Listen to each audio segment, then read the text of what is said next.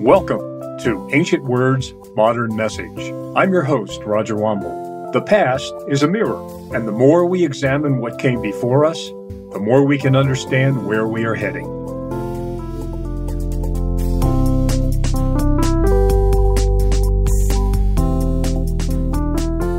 Shalom, and thank you for tuning in to this podcast, Ancient Words, Modern Message.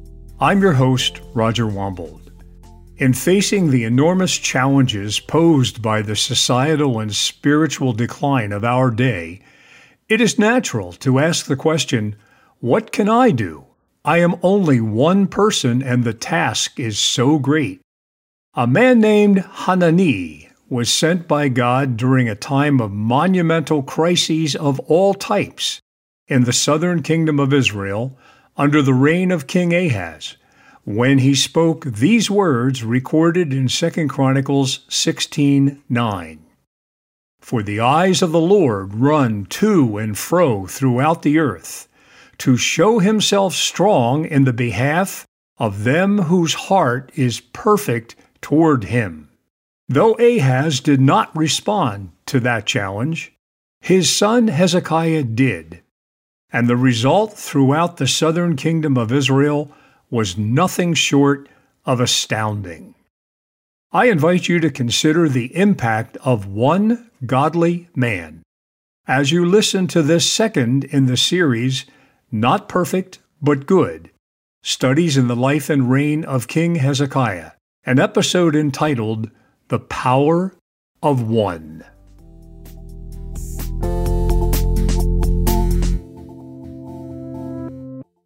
Well, this study is a little bit different from studies that we have done before in Schmooze News and Views in the sense that this study is all about Old Testament history.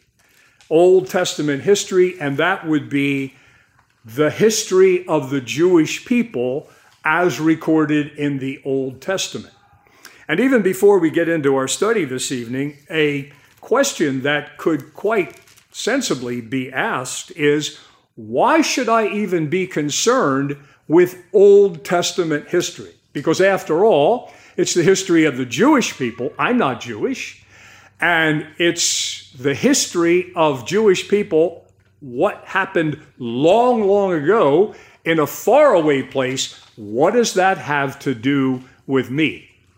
So I want to give you a sense of what the Apostle Paul says about that in 1 Corinthians chapter 10. You don't have the text in front of you, but 1 Corinthians chapter 10, the beginning of the chapter, the Apostle Paul, in writing to the church in Corinth, is rehearsing the history of the Jewish people at one particular period of time in their history.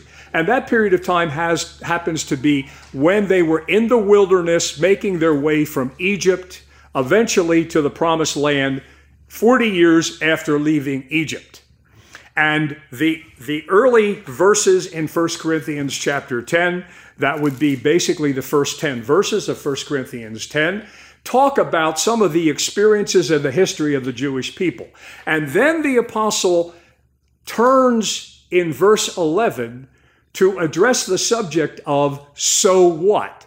What does that mean to us and to you and to me? This is what he says in 1 Corinthians 10:11. Now, all these things, what things is he talking about? Well, the things about the history of the Jewish people that he just talked about. All these things happened unto them, the Jewish people, for examples. And all of these things are written and recorded and studied for our admonition, upon whom the end of the ages is come. Now, I believe that we are getting close to the end of the age. I'm not saying how close, but we're getting close to the end of the age. I think most of you, if not all of you, would agree with me. And so Paul says that the things about Israel's history have been written for our admonition, upon whom the ends of the age are come. In other words, they're examples to us. We can learn things from their experience that we can apply right now, right here in our lives. He goes on to say this, And it is a verse that many people know, but they don't necessarily connect it to the context. And here is the verse 13. There hath no temptation taken you, but such as is common to man. But God is faithful, who will not permit you to be tempted above that you are able, but will with the temptation also make the way to escape, that you may be able to bear it. You see, many times people say, what I'm going through right now, no one else has ever experienced. No one has had the same kind of problems that I have. Oh, you don't understand. My experience, my trouble, my difficulty is unique to me. Paul says, no, it isn't. Many other people have been tempted and tried and troubled the way you are being tempted, tried, and troubled. There's no temptation that is unique. All temptation is common to men. The Jewish people have experienced what we've experienced, in slightly different formats and ways, but overall, very similar to us. And we can learn from their mistakes and the good choices that they've made, so that when those challenges come to us, we will know how to handle them properly. So it makes sense to study the Old Testament scriptures and the Old Testament history. I hope you're convinced, because we're going to do it. And that's what our study is. We are actually considering the life and reign of one of Israel's kings, and that is King Hezekiah. King Hezekiah. And I don't believe I mentioned this before 2 weeks ago in our first study, but the name of Hezekiah is significant. His name in Hebrew means Jehovah has strengthened. Jehovah has strengthened. The meaning of the name Hezekiah. You'll remember that after Israel's third king, and that third king was Solomon. Remember, the first king of the Jews was Saul. That didn't go real well. You'll remember the second king was David, and the third king was Solomon. After that third king, there was a rebellion that was led by a man named Jeroboam, and he led 10 of the 12 tribes to separate from the other 2 tribes, and those 10 tribes were settled in the northern part of Israel. The 2 remaining tribes were settled in the southern part of Israel, and from that time onward, there was not one nation of Israel, but there was a northern kingdom and a southern kingdom.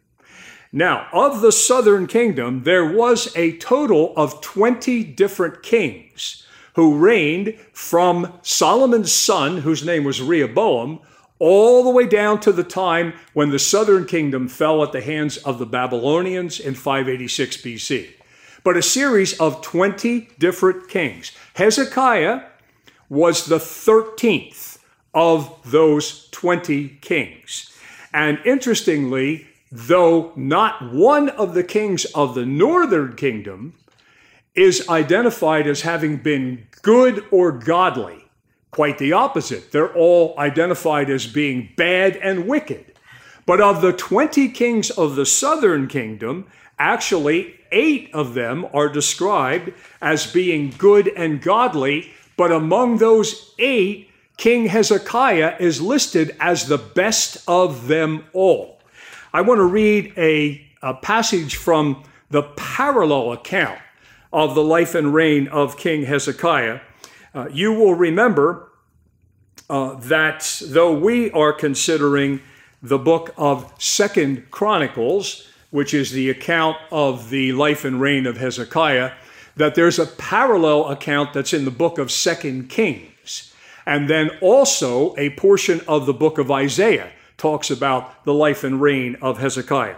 But in this parallel account in 2 Kings chapter 18, 2 Kings chapter 18, we read this description of the reign of King Hezekiah. It says in 2 Kings 18, 5 and 6, he, Hezekiah, trusted in the Lord God of Israel, so that after him, after Hezekiah, was none like him, among all the kings of Judah, so the rest of the 20 after him, nor any that were before him. For he, Hezekiah, clung to the Lord and departed not from following him, but kept his commandments, which the Lord commanded Moses. So clearly, Hezekiah was the best of the good and godly kings, those 8 of the southern kingdom. Hezekiah began his reign in 716 BC. You'll see the date on your notes there. Began his reign in 716 BC. That's significant when you realize that 6 years before that, 722 BC, the northern kingdom of Israel fell at the hands of the Assyrian army.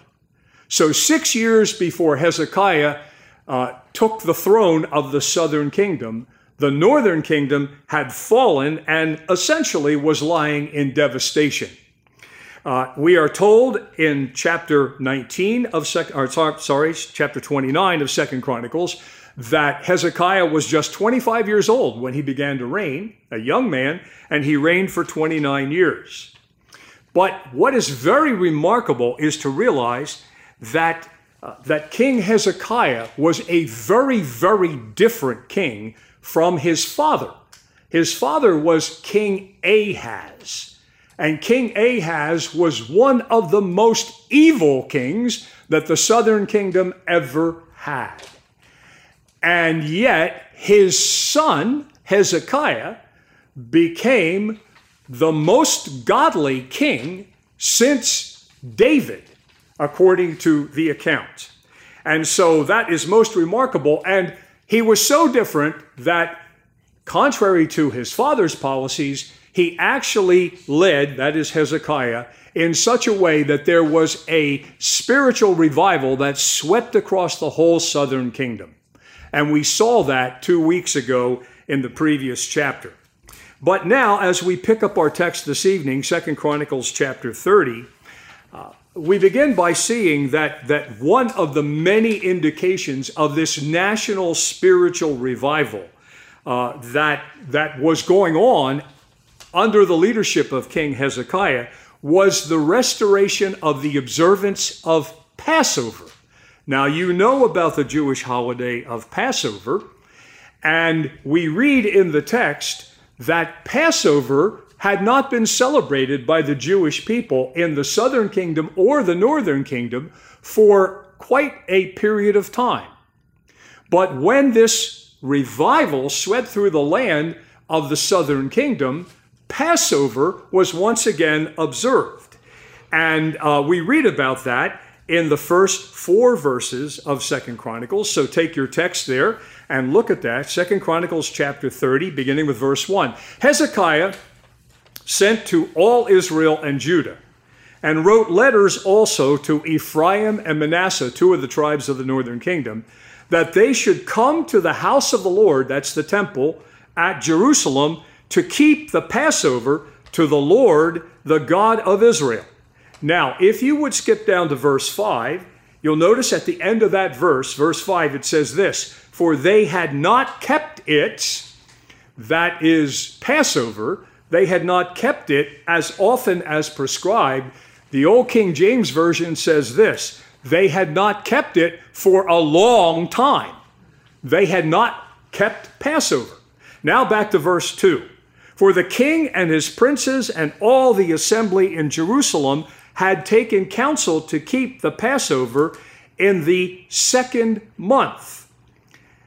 Now when you read that, you say, wait a second, that doesn't sound quite right. Because you see, in Exodus chapter 12, Leviticus chapter 23, Exodus chapter 12, where God actually talks about the first Passover. That is the Passover in Egypt. Remember, it was the 10th plague in Egypt. And you'll remember that the 10th plague was the death of the firstborn of every household. And God, through Moses, said to the Jewish people, here's what you are to do. You are to take a lamb and make sure that that lamb is perfectly blameless, without a blemish, without a spot. And then on the 14th day of the month, you are to kill that lamb and take the blood of that lamb and put it over your doorpost. And when I pass through the land to execute the 10th plague, when I see the blood of that lamb, I will pass over your house. And that is the first Passover. But in Exodus 12, God said to the Jewish people, every year from here on in, at this time of the year, you are to take a lamb, sacrifice the lamb, offer its blood as a sacrificial offering. Yes, but God said in Exodus chapter 12, Leviticus 23, that this is to be done on the first month of the year, on the 14th day of the month. But we just read in verse 2, the king and his princes and all the assembly in Jerusalem had taken counsel to keep the Passover in the second month. And you say, what's going on here? Did they just decide that they wanted to change it? No. You see, God actually made a provision for that. And in fact, we have to go back to the book of Numbers. The book of Numbers in the Old Testament. And in chapter 9 in the book of Numbers, we read this situation. Israel has been in the wilderness for a year now after leaving Egypt. So it's a year later after the first Passover in Egypt. Now they're in the wilderness. And it's now the first month, on the month of Nisan on the Hebrew calendar.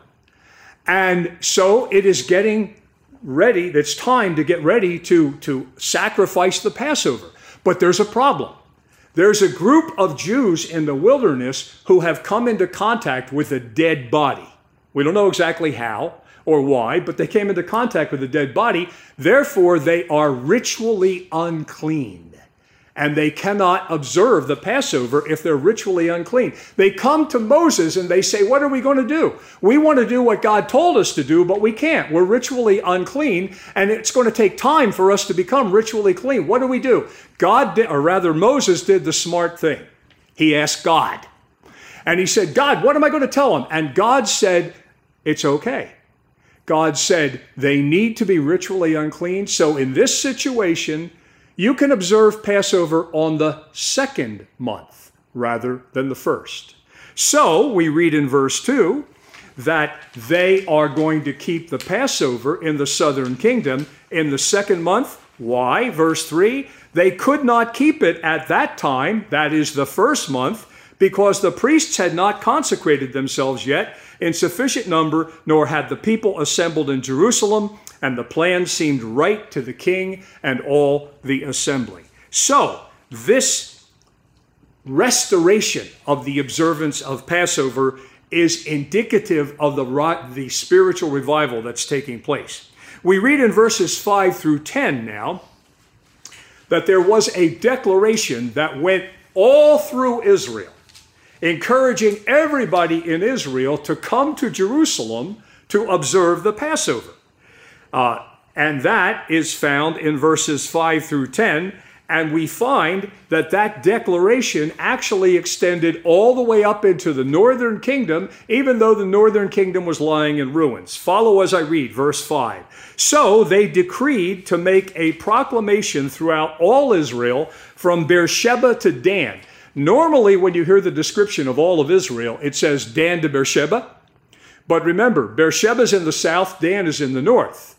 And the proclamation starts in Jerusalem, which is on the south, and it's now going all the way up to Dan in the north. So it's Beersheba to Dan, that the people should come and keep the Passover to the Lord, the God of Israel, at Jerusalem, for they had not kept it for a long time, as often as prescribed. So, couriers went throughout all Israel and Judah with letters from the king and his princes as the king had commanded. And here's what the letters said. O people of Israel, return to the Lord, the God of Abraham, Isaac, and Israel, that he may turn again to the remnant of you who have escaped from the hand of the kings of Assyria. That seems to be directed especially to the northern kingdom. Remember, 6 years before, their kingdom fell at the hands of the kings of Assyria. He goes on to say, verse 7, do not be like your fathers and your brothers who were faithless to the Lord God of their fathers, so that he made them a desolation as you see. Do not now be stiff-necked as your fathers were, but yield yourselves to the Lord. Come to his sanctuary, Jerusalem, the temple, which he has consecrated forever, and serve the Lord your God, that his fierce anger may turn away from you. For if you return to the Lord, your brothers and your children will find compassion with their captors and return to this land. I think he's addressing here the northern kingdom. And some of their family members have been carried off into captivity. And he says, that is, the proclamation says, it is possible that God will move in the hearts of your captors and return your children to you. For the Lord your God is gracious and merciful, and will not turn away his face from you if you return to him. So the couriers went from city to city through the country of Ephraim, that's the north, the tribe of Ephraim, and Manasseh, and as far as Zebulun. So this declaration of the national Passover extended all the way into the northern kingdom. I stopped halfway through verse 10 because that takes us to the next section, and that is that even though this proclamation went to the north, there were many who did not respond to it in the northern kingdom. In fact, notice the second part of verse 10, that when they heard this proclamation, many of those in the north, they laughed the couriers to scorn and mocked them. Frankly, I want to ask the question, do you guys have a better idea? These are guys in the northern kingdom who had experienced destruction at the hands of the Assyrians. Along comes a courier who says, come to Jerusalem and seek the mercy and grace of the Lord, and he may restore your family. And they laugh and scorn the couriers? There's a name for people like that. Stupid. And so it is. Well, but thankfully we read that they weren't all stupid. Some of them from the northern tribes actually responded. Verse 11, however, some men of Asher, these are different tribes of Israel in the northern kingdom, some men of Asher, of Manasseh, and of Zebulun humbled themselves and came to Jerusalem. The hand of God was also on Judah to give them, the southern kingdom, one heart to do what the king and the princes commanded by the word of the Lord. And many people came together in Jerusalem to keep the feast of unleavened bread, that's another name for Passover, in the second month, not the first, we heard why, in the second month, a very great assembly. They set to work and removed the altars to false gods that were in Jerusalem and all the altars for burning incense to false gods. And they took all of those altars that had been placed there by the father of Hezekiah, wicked King Ahaz, and they threw them into the Kidron Valley. And the result was then that there was this wonderful observance of Passover throughout the land. But the next section, verses 15 through 20, provide for us a remarkable demonstration of the godly leadership of King Hezekiah and God's grace and mercy. But you have to read it carefully. Verse 15, it says, and they slaughtered the Passover lamb on the 14th day of the second month. So far, so good. And then it says, and the priests and the Levites were ashamed, so that they consecrated themselves and brought burnt offerings into the house of the Lord. Verse 16. Flip your page. They took their accustomed posts, the priests and Levites, according to the law of Moses, the man of God. The priests threw the blood of the Passover lamb on the altar of sacrifice, through the blood that they received from the hand of the Levites. You see, you have to recall from Exodus 12 that God said that every year Jewish families would observe the Passover as a family in their homes. God says in Exodus 12, on the 14th day of the first month, you are to take a lamb and bring it into your house and keep it there for 4 days to make sure it's without blemish or spot. And then you, who's the you? The head of the household. you are to slaughter that lamb, and you, the head of the household, you're to put the blood over the doorpost. And in fact, Exodus 12 says that if there are some other neighbors who are too small to have their own lamb, they're to come into your household, but it's to be a household thing. The Levites were not the ones who were supposed to be slaughtering the lambs, but actually the heads of households. Here it is the Levites. Verse 17, for there were many in the assembly who had not consecrated themselves. Therefore the Levites had to slaughter the Passover lamb for everyone who was not clean to consecrate it to the Lord. Verse 18, a majority of the people, many of them from, here are the northern tribes, Ephraim, Manasseh, Issachar, Zebulun, had not cleansed themselves, yet they ate the Passover otherwise than as prescribed. You see, you've got all these Jews coming from the northern kingdom, and all they ever had was wicked kings and a wicked society. And they've responded to the invitation to come to Jerusalem and observe the Passover, but they don't know all of the details about keeping themselves clean and what they're supposed to do, but they still want to eat the Passover. And so they go ahead and eat the Passover, and in fact, they haven't taken all of the steps that they were supposed to have taken, but it's okay because we read in verse 18, their king, godly leader that he was, Hezekiah had prayed for them, for those who wanted to keep the Passover but didn't quite know how. So they did it the best way they could, and Hezekiah had prayed for them, and we even read the prayer that he prayed. I love the prayer. May the good Lord pardon everyone who sets his heart to seek God the Lord, the God of his fathers, even though not according to the sanctuary's rules of uncleanness. Incidentally, it's very obvious here that Hezekiah was from Arkansas. Are you there? Because he says, the good Lord, may the good Lord pardon everyone. I think it's the only place in the Old Testament where we have the good Lord there. Pardon everyone. So that was his prayer, and that demonstrates the good and godly leadership of Hezekiah and his concern for his people. But here's where we see the grace and the mercy of God. Verse 20, and the Lord heard Hezekiah and healed the people. So even though they didn't follow all the nuances, because their heart was such that they just wanted to do what they were supposed to do, even though they didn't understand it all, and Hezekiah prayed for them, and God said, that's okay, I know their hearts. How many times have you heard that the God of the Old Testament is a God of wrath and anger?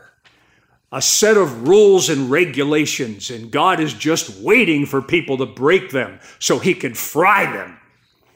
That's not the God who's pictured here.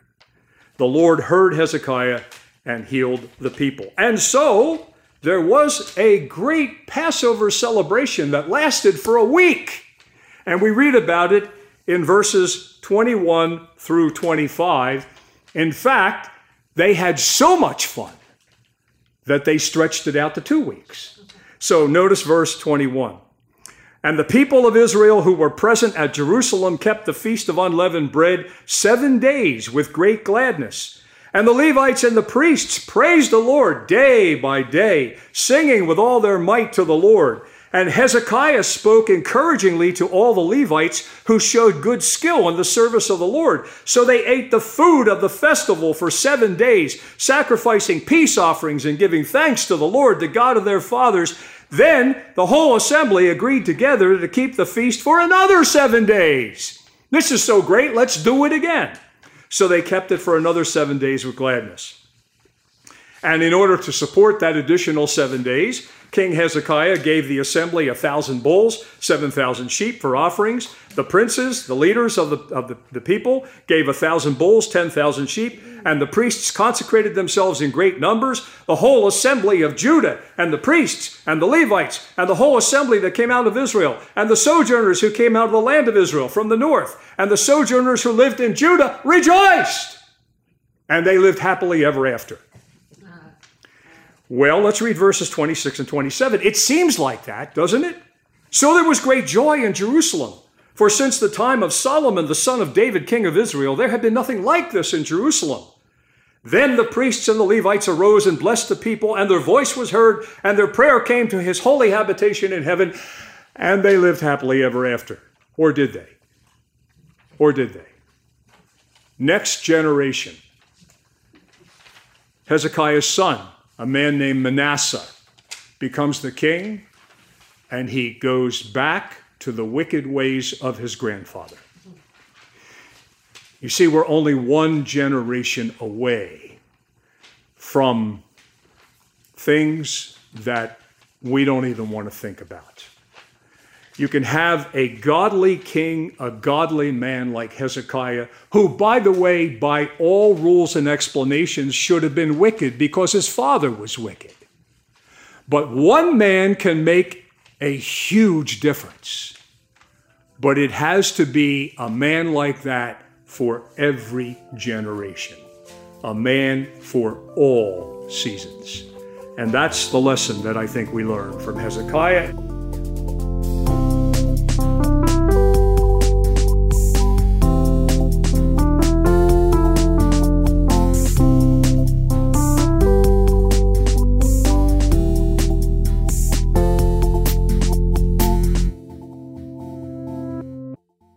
Thanks for listening to Ancient Words, Modern Message. You can expect a new episode every other Monday, so please join us again. Ancient Words, Modern Message is supported by Hebrew Christian Fellowship. To learn more about our ministry or to ask a question, contact us at hcfellowship4819@gmail.com. If you know someone who might be interested in this teaching, please share it with them. And please consider leaving a review of what you've heard on Apple Podcasts. Your input helps us make our program even better and reach new listeners. All you have to do is open up the podcast app on your phone, look for Ancient Words, Modern Message, scroll down until you see Write a Review, and tell us what you think. Ancient Words, Modern Message is produced by Studio D Podcast Production.